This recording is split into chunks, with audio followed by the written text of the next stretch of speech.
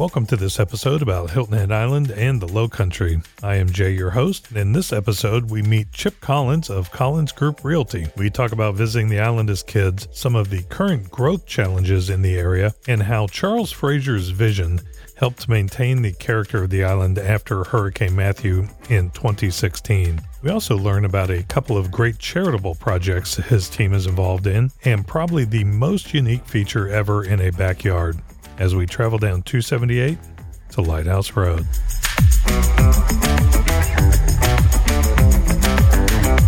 Chip Collins is the owner and broker of Collins Group Realty, a residential and commercial real estate company with offices on Hilton Head and in Bluffton. Chip has been a local resident for 28 years to date and owner of the real estate group for 18 years. Chip, welcome to the show. Jay, it's a pleasure being part of what you have launched as such an exciting podcast, and I'm really honored to be here. Tell us how you were introduced to Hilton Head. Well, I was thinking about that because you and I have got some similar history. I came out of the Midwest, out of Ohio, born and raised in Dayton, Ohio, and we all know about that Ohio to Hilton Head connection. I don't know if you knew this, but back when I was working first in real estate with Sea Pines Real Estate Company, it occurred to me that it would be pretty neat to create a Euro car sticker, because I had thought about the fact that we could just might as well spell Ohio differently down here. It's not OHIO, it's OHHIO. And we were using the lighthouse icon. So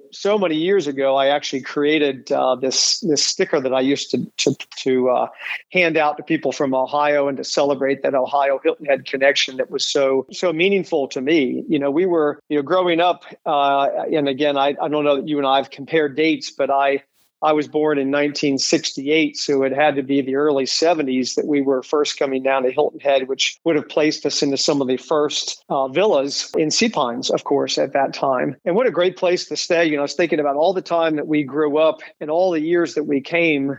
I've got two older brothers, and at one point, and when I had turned 16, it was the first time that we all drove down to Hilton Head separately. And my parents were big fans of the Volvo cars, and we were sort of known in Dayton as that Volvo family. So at one point we stayed at a house in Black Skimmer. We lined up all 5 Volvo cars with each driver positioned in front of it and thought it'd be fun to take a picture and send that off to Volvo cars. So that kind of dates back about how long, the Hilton Head has been part of my life. And, as I grew up and decided that it was time to leave Ohio, for good. That was back in 1992 after graduating Denison University in 1991. And I spent almost a year in the corporate world in Washington, D.C., and just found that not to be the perfect place for me. In fact, my mindset on that point was that the ladder that I was climbing was leaning against the wrong wall. So I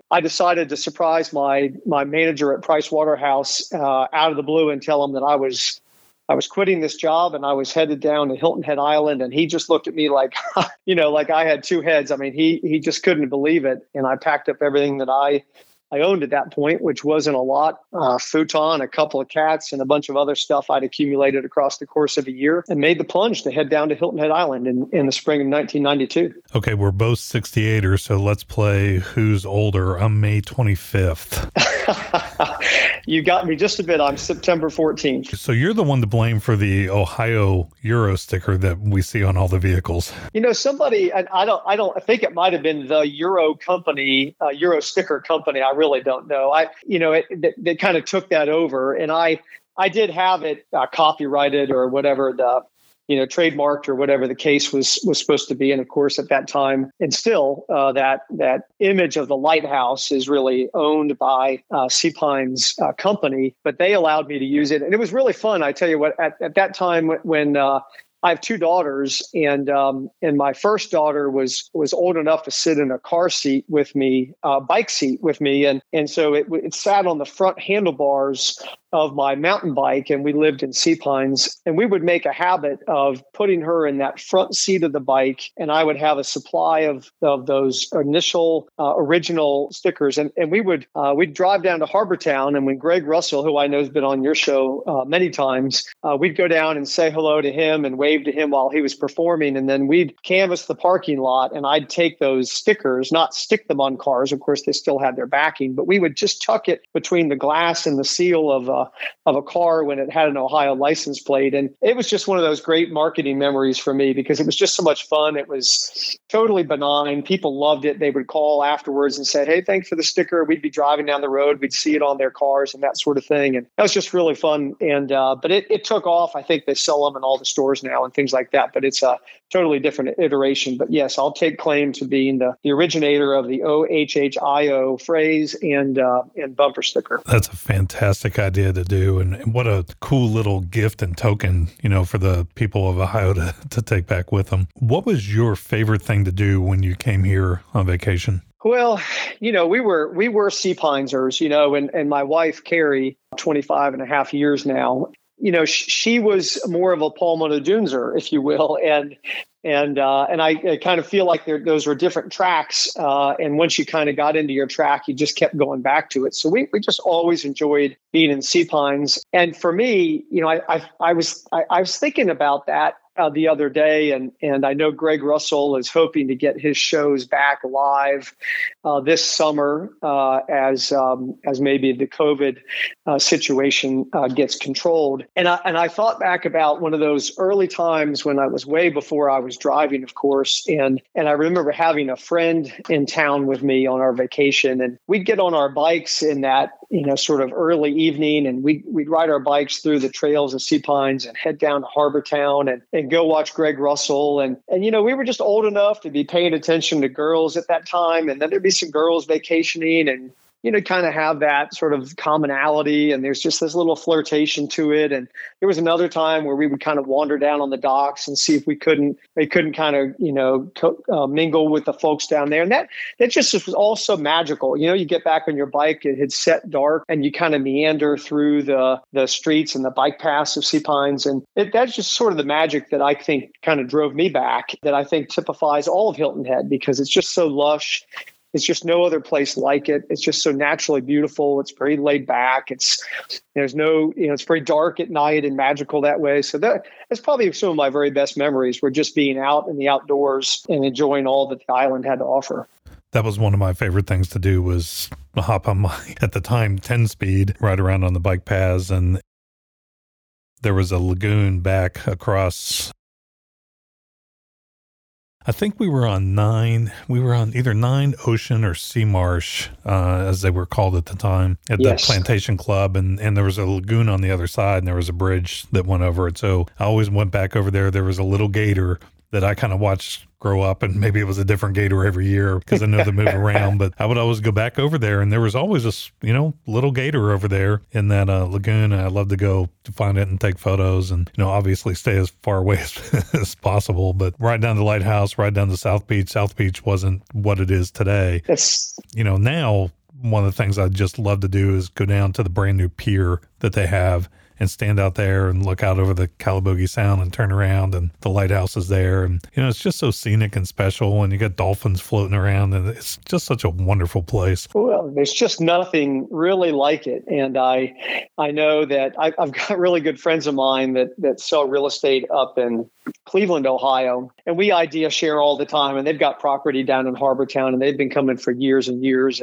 But they've got to go back home and work up there. And they said, Chip, it's impossible for you not to take for granted how beautiful it is and how lucky you are to be there year round. He said, just to put it in perspective, we spend more time going on the Salty Dog webcam and just looking at the live action and seeing of what's going on down there, because we just miss it that much. So you're right about it. It's just such a beautiful place. It's so fun and so relaxing. And you talk about those dolphins and all that kind of stuff. It's just each year that we continue to admire it more and more. And, maybe it's in this, maybe it happens in your 50s. I don't know. But my wife and I have become sort of more birders than we ever have before. And we start admiring the different birds that we see. And as of late, the elusive to us painted bunting is the one that we're trying to see if we can actually spot. We see pictures of them all the time, but I don't know if you've ever seen one locally, but they're just a magnificent bird, and we're deeply on the lookout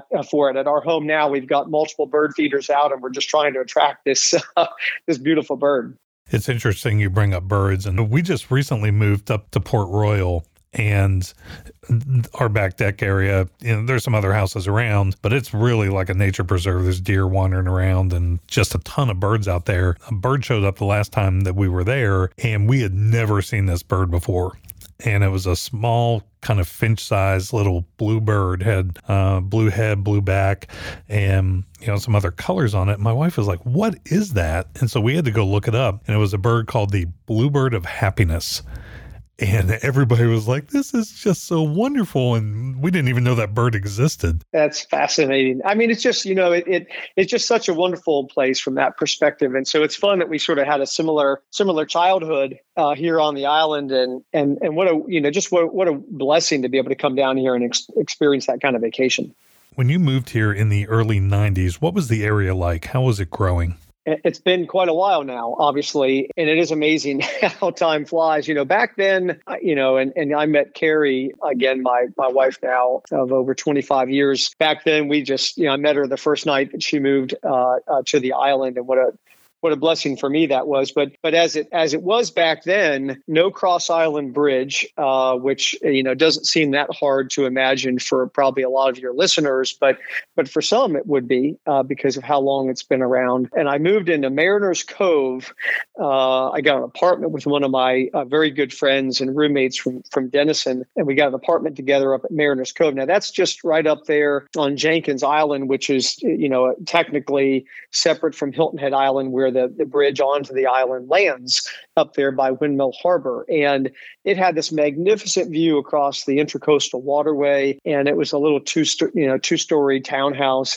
But I tell you what, it was a long way from there all the way down into Sea Pines, or more commonly for us, we spent a lot of time down at that time. Wild Wing Cafe was located down at Coligny Plaza, and that was a long haul. In fact, one of the first things that I did when I shed my suits, came out of DC, and really swore not to wear that to work again. I just wanted to have that island vibe, and I bought a 1978 CJ5 Jeep and worked on it with my good friend Steve DeSimone, who I worked for at that time as a small-time contractor. And I remember Carrie and I, we would we always had to make a decision, especially in the wintertime, with that drive, from the north end to the south end and vice versa in the Jeep. Do you go fast and get it over with quickly when it's cold in the wintertime, or do you go slower and sustain the colder temperature? And it was just really a kind of a special time then. But it was very, in the wintertime, it was very relaxed. It was very seasonal, as I'm sure you remember.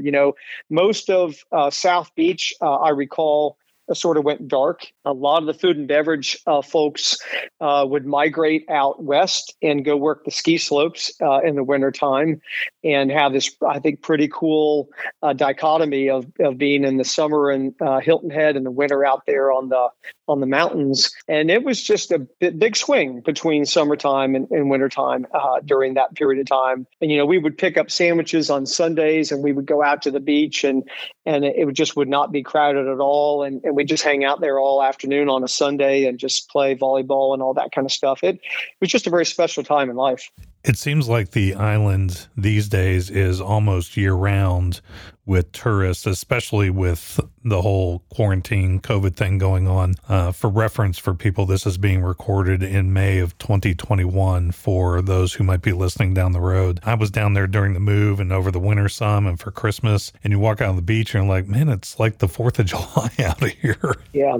Yeah, it last year really with COVID has done so much in so many ways, but in that vein, it really created, as soon as it was possible and people were comfortable doing so, a massive flow of people to the island. And in fact, October of 2020 according to the Chamber of Commerce and other businesses that track it, say it was the very best October in the vacation rental business that they had ever seen. And even moving here into 21, there have been weeks that atypically were at 100% occupancy already just in the first part of this year. So it's very clear that our marketplace has become much more well-rounded. Some of that driven by COVID and the items that you mentioned, some of that driven by the fact that snowbirds have always wanted to come down and visit, stay here, January, February, March, that sort of thing. But, honestly, a big part of it is just driven by the overall population of the island being much more concretely year round. I just laugh. You got 250 or something restaurants on the island and they all stay open seemingly all year long. And we used to enjoy that, sort of in the transition years because you sort of had the benefit of not having to wait online for any of these restaurants like you do in the summertime. And now, it seems like so many of them are so busy just really year round. It's just become that kind of community and place to live. Why did you get involved in the real estate industry there, and who were you working with? Well, I didn't when I was working with my buddy Steve DeSimone and he had a small time contracting business. I was just so glad to just be out working in the world and not in an office and all that good stuff. But I knew that probably about 8 months into that was probably not my long-term position. And I had goals that I wanted to achieve. So I started working with a property management company, a company that manages villa complexes and predominantly on the south end of the island, of course. And I spent 4 years in that business and I met a lot of people and I met a lot of contractors and I made a lot of connections and I learned a lot of patience. I don't know anybody listening who's ever worked in property management per se knows that that's more of a complaint business and a problem business than it is anything else. So 4 years of that sort of built up an armor for me and an awareness of the marketplace. And I just decided that was enough of that and I needed to move into something different. And Paul Franks Sr. was the broker of charge at Sea Pines Real Estate Company at that time, which was the largest real estate company in the area. And that was right in 1997. January, he offered me a position. I remember sitting in an office that he gave me right across the hall from him, and I just learned so much from him and his vast experience and being part of that great company at that time. And that's really what launched my career. I've been at it now for 24 years. I was speaking with a real estate agent in Louisville recently. She was telling me that Louisville currently has a 15-day supply of houses for sale. Typically, the healthy market here is 6 to 7 months, which I believe is the healthy market most any place. What is the real estate market like on the island and in the Bluffton area right now? Well, it's followed that same trend. I mean, we've all heard about it now. It was news that we were breaking back in July and August of last year, that things were heating up and that real estate was sort of the new fad, triggered in great part by COVID. And so I think nationwide, we all know what's happened in the real estate market. And the same thing's true here. I mean, we have seen, and everybody says it, people that try to describe the market that we're in, the best word anybody can sort of come up with is crazy. And that's repeated. We're seeing anybody, it doesn't matter if you've been in the business for 10 years or 50 years, you've never seen conditions like this where inventory is just so tight. You're absolutely right. You can be down to literally days worth of inventory when prior to COVID, we were looking at a marketplace that locally that was just in its third year of true recovery. We were probably tracking maybe a 7% gain year over year through the first quarter of 2020. And that was on top of 18 and 19 being up maybe 3, 4, 5% themselves after, the big crash that came down in 08, 09. But now we're just in this modality where there are multiple offers. We had a property we put on the market last night or yesterday afternoon at the end of the day. And last night we had 5 offers on it. That's $1 million property. There's probably 5 more showings on it today. That sort of thing where there's just this massive appetite that I and you probably want to think has a lot to do with the beauty and the appeal of the Lowcountry, which certainly it does. But this story is being repeated across, seemingly all states and all areas. And it's unprecedented and still a little bit hard to digest when everybody's looking at it and just can't quite believe what the level of demand is versus the supply of inventory. What do you forecast for the next 6 months or a year? Do you see this continuing to stay heated? Do you think it's going to overheat? Do you see this possibly just subsiding back to somewhat normal, or is this going to just completely crash?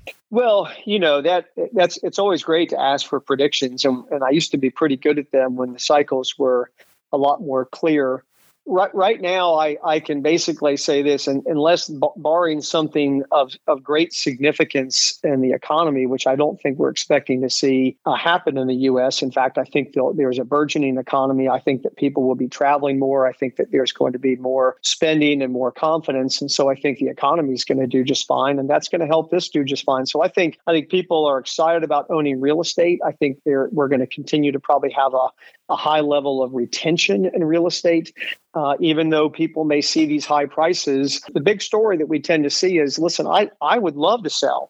I mean, I'd love to take advantage of the prices that I see in the relevant or comparable properties to mine, but where would I go? I don't have a choice to move to.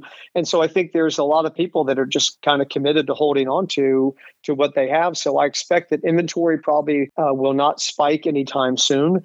And I really don't see a slowdown to demand. I mean, in the month of April here in 21, we had the highest level of buyer inquiries that we've ever historically seen, dating back to when we originated our website back in 2007. So, these are they're just as I said, they're just sort of crazy and unprecedented times. And I think that we're probably not going to see a slowdown to it. The only thing I'll say is that I think that nationwide, and if you look at sort of the trade magazines and the articles that take place, and Realtor.com pushes out information, and Inman puts out information, et cetera. There are a couple of different camps.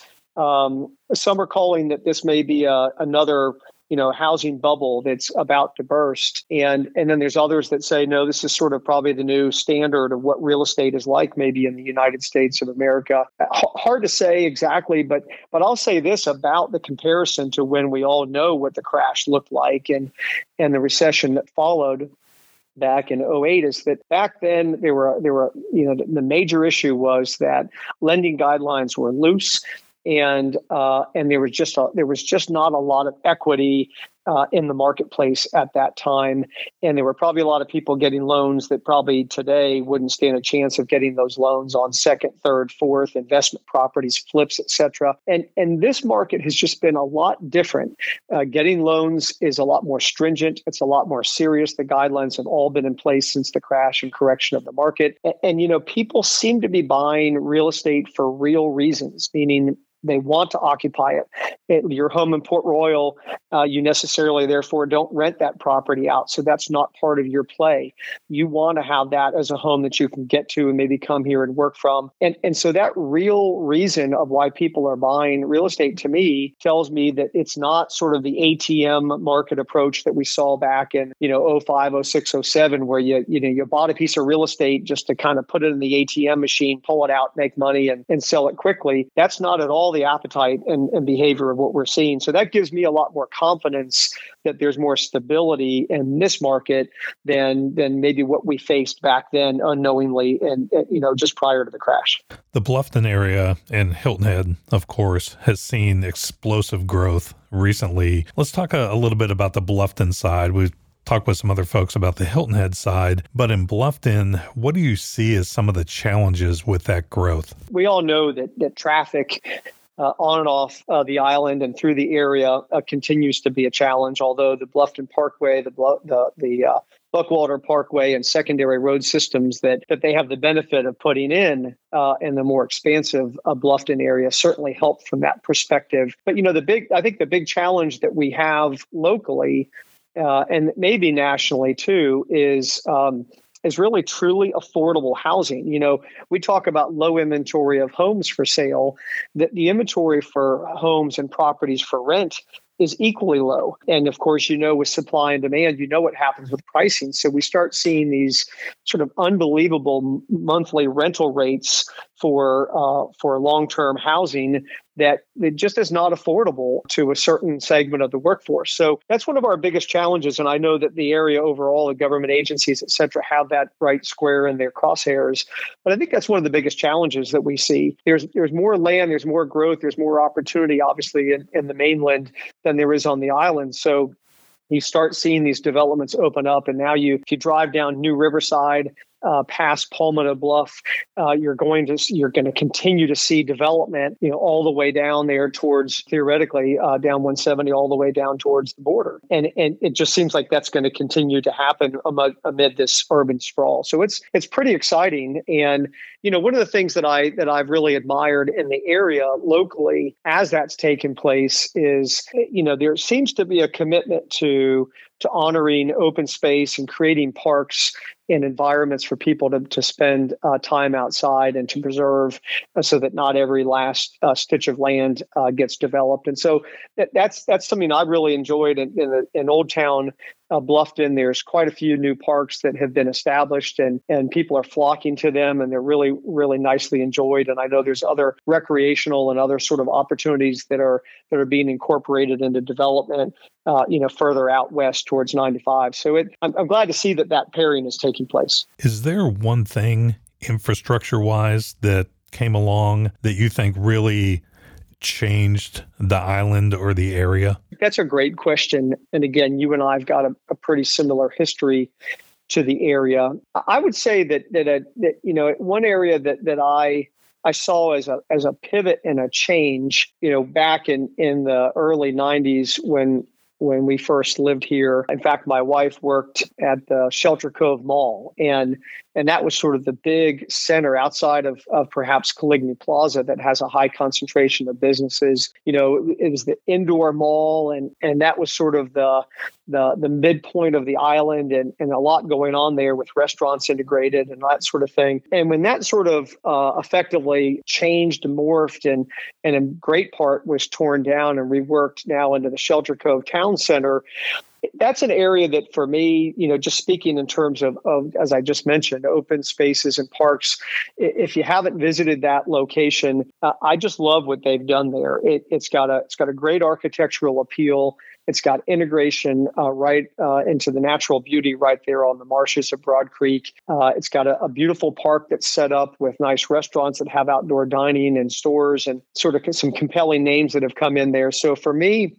that sort of has been an emblem of, in the time that I've been here, of how things have sort of changed commercially, at least. And while I think Hilton Head maybe doesn't exactly, and maybe never will really have an absolute town center, I like what they've done there, and I like how that's developed, and I feel like that sort of is reflective of sort of the new Hilton Head. It definitely is fantastic. We love going over there and just walking around and getting into more of an outdoor mall setting versus the indoor closed in. It just allows you to be out in nature and enjoy the sunshine and the palm trees and all that.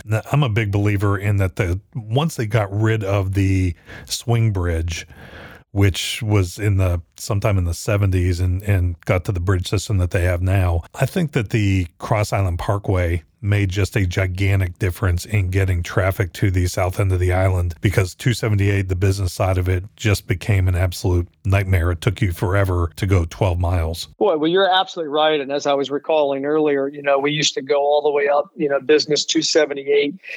Between the south end and all the way up to the base of the bridge, leaving the island, and it made for a long ride.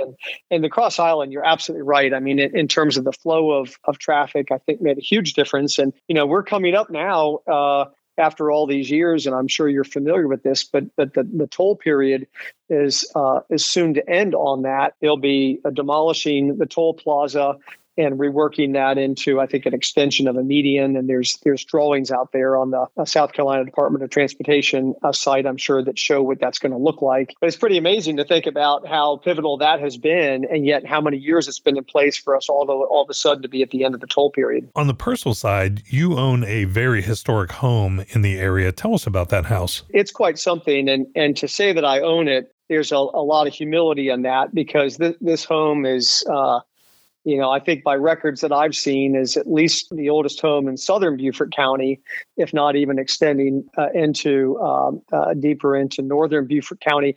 It was, records show that it was built around about 1795. So this summer, that makes it around about 226 years old. And it's a pretty special property, and we really...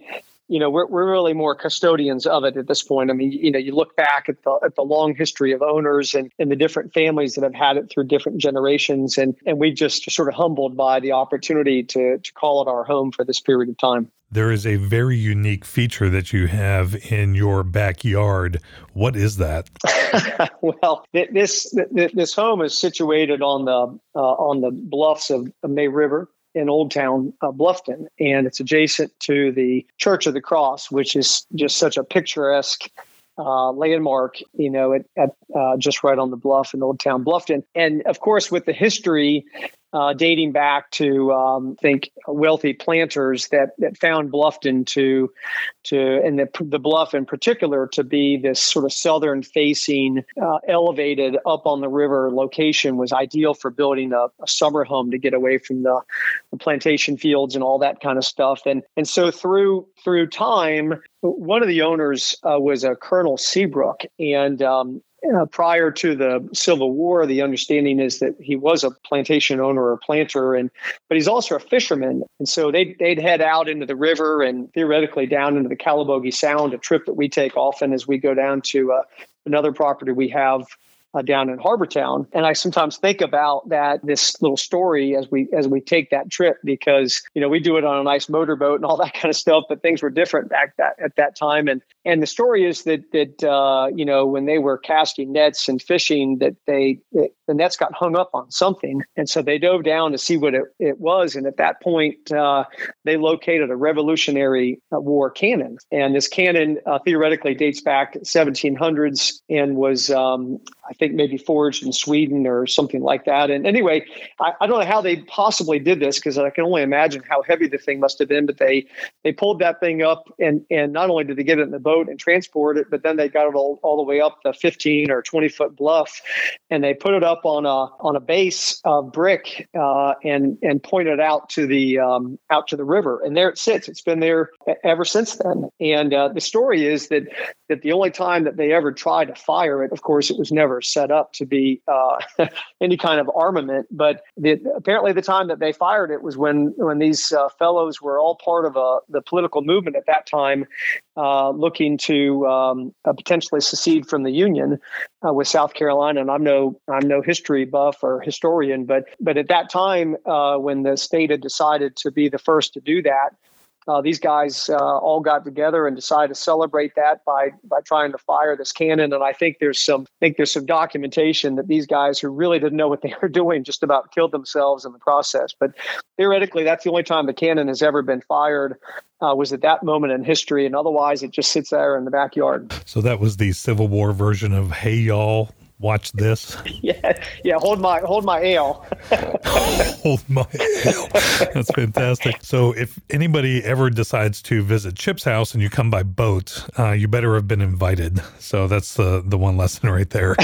Well, here's the thing. It's pretty fascinating about it. And there's a great book by an author, Jeff Fulgham, who is a local historian, and he himself has served in the armed services. But the book is called The Bluffton Expedition. It's a great read. It's a quick read. And as I remember just diving into it after we moved into the house and wanted to learn more about the history of the area, it speaks in particular about the burning of Bluffton in 1863, where about 2/3 of the town structures were burned by the Union troops. But prior to doing that, the way Jeff writes it and all of his great research, he found these Union records about how they basically came over in the prior spring and just needed to understand if there was any armament or forces or anything of major concern that existed in the town of Bluffton, which was really at that time vacated and very quiet. And so the Union troops, they came over, they sent 1,000 troops or so over, and they had water support, and they came in and they checked out the town, and they found nary a gun or anything. But in their comments, they said the only thing we really found of any note was an old cannon that had been positioned up on the backyard of a home on the bluff. And I just thought, as I sat there and read it and I looked out there at the cannon, I thought, boy, that's pretty neat that it's just still sitting there, and yet it was recorded all that long time ago. Not everybody has an amazing piece of history sitting in their backyard. No, we feel very fortunate. It's pretty compelling. You've been in the area quite a long time, run a very successful real estate operation. You're also very involved in the community. One of the things that I think is very, very neat that you created is a very unique nonprofit service to the community. Tell us about the community vehicle. Well, we're now a fleet, which is kind of funny because just about a year ago, we bought a second truck. These are two 15-foot box trucks, basically your typical moving truck, but something that an everyday person can drive without being too worried about it. And the new truck is just a year and a half old.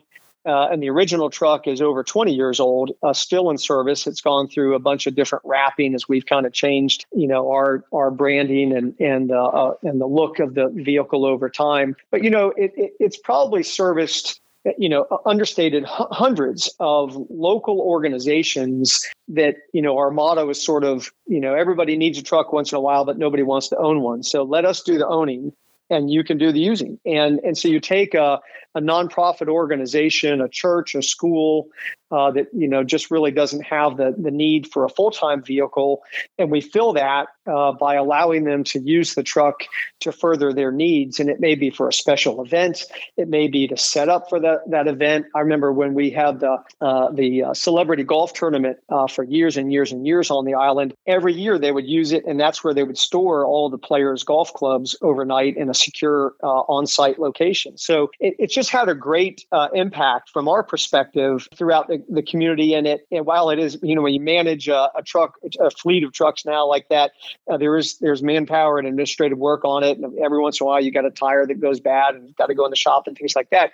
But generally speaking, it becomes our way of being a little bit more passive in terms of our involvement, because you got to come to the office, you got to pick up the truck, you go utilize it, you fill it back up with gas, and you bring it back. The thank yous we get, the acknowledgement that we understand of the impact it's having on just a wide variety of organizations, and of course clients as well, has just been, that's why we've had it for, that's why we doubled up and why we've had the original one for over 20 years. That operation's 20 years old. More recently, you have started a community results project, and for 2021, your partner is Deepwell. Tell us about the partnership and what you are trying to accomplish. Well, thank you. And maybe just tying that together, we're really excited about it. We wanted to add another tier to our community involvement. And the concept is, take care of the community that takes care of us, but also just have that altruistic outlook. We just want to make this the best place to live it could possibly be. And so every year we have partnered with Deepwell for as long as we've had the truck.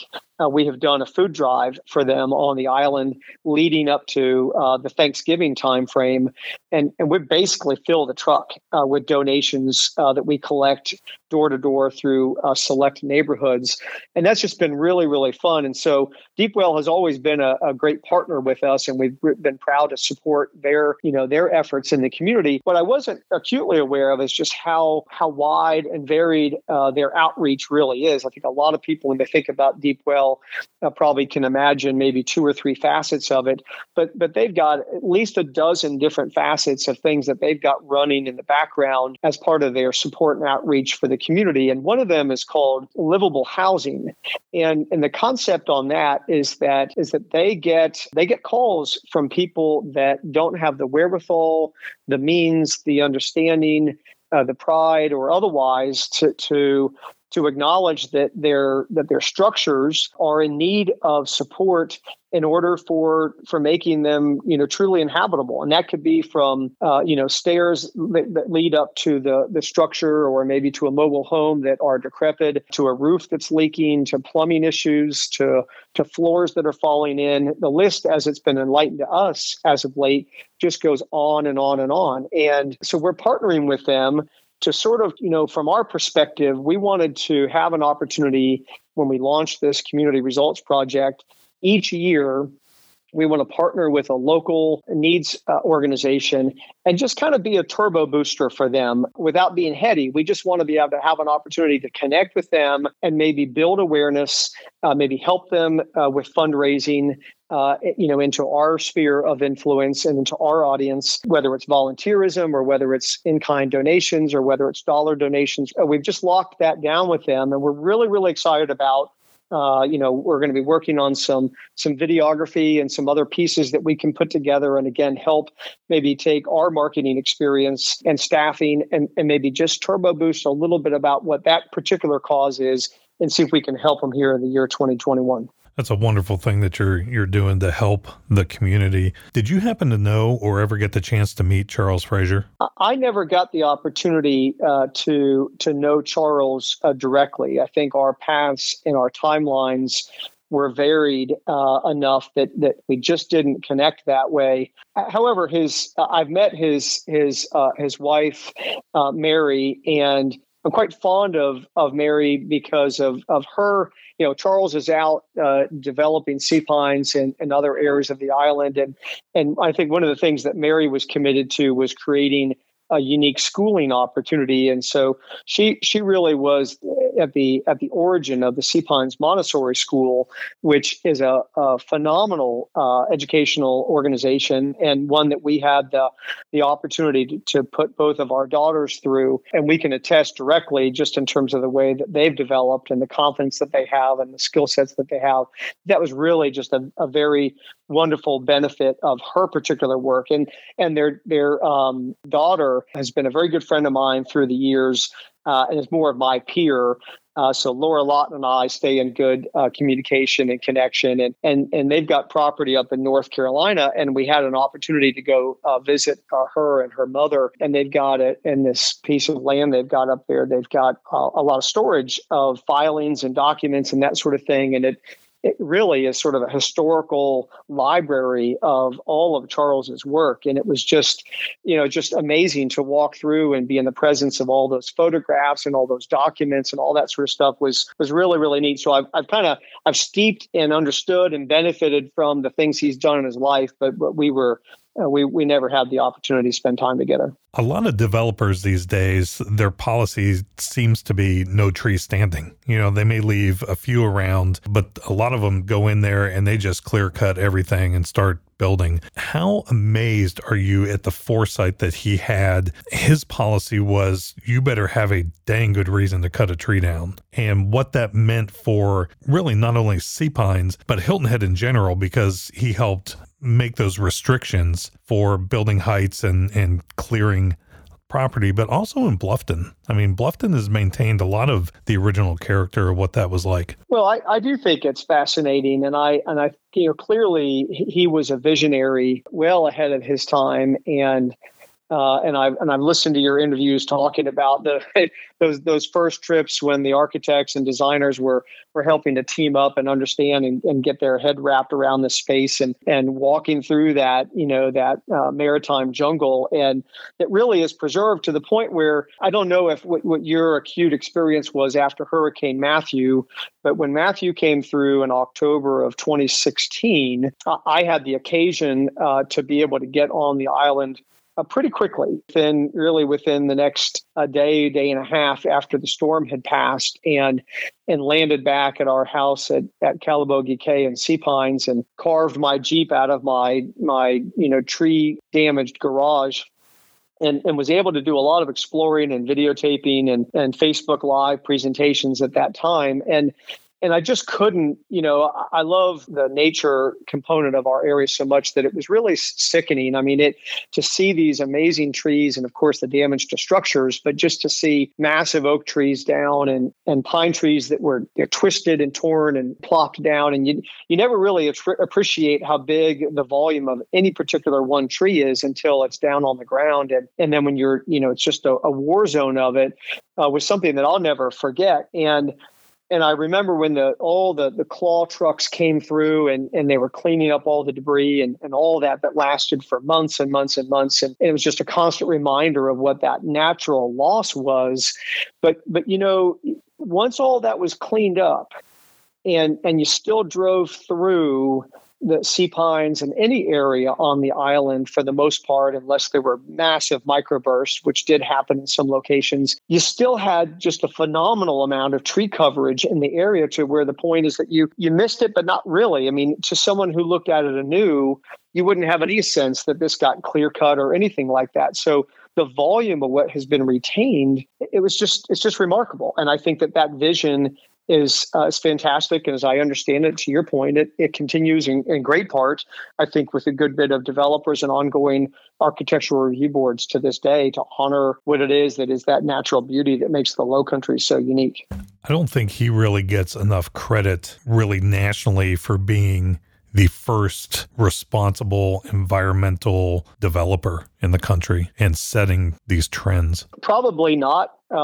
Time moves on and people take things for granted and maybe other people take credit for it. But I think that when questioned and you've got developers that have learned from what they've seen here and they've applied it, that I'm sure that they give credit where it's due. And it's just such an honor, to be able to work and live and enjoy a community that really was at the forefront of that kind of outlook. Chip, thank you so much for your time. We really appreciate your insights about Bluffton and Hilton Head Island, and we thank you for your time. It's been a real pleasure chatting with you today. Thank you so much for the opportunity. You can find out more about Collins Group Realty at collinsgrouprealty.com. They have a great current blog about the real estate market, and there is also a section about the Community Results Project on their website as well. If you enjoy this podcast, I invite you to subscribe and leave us a review. Until next time, safe travels down 278 to Lighthouse Road.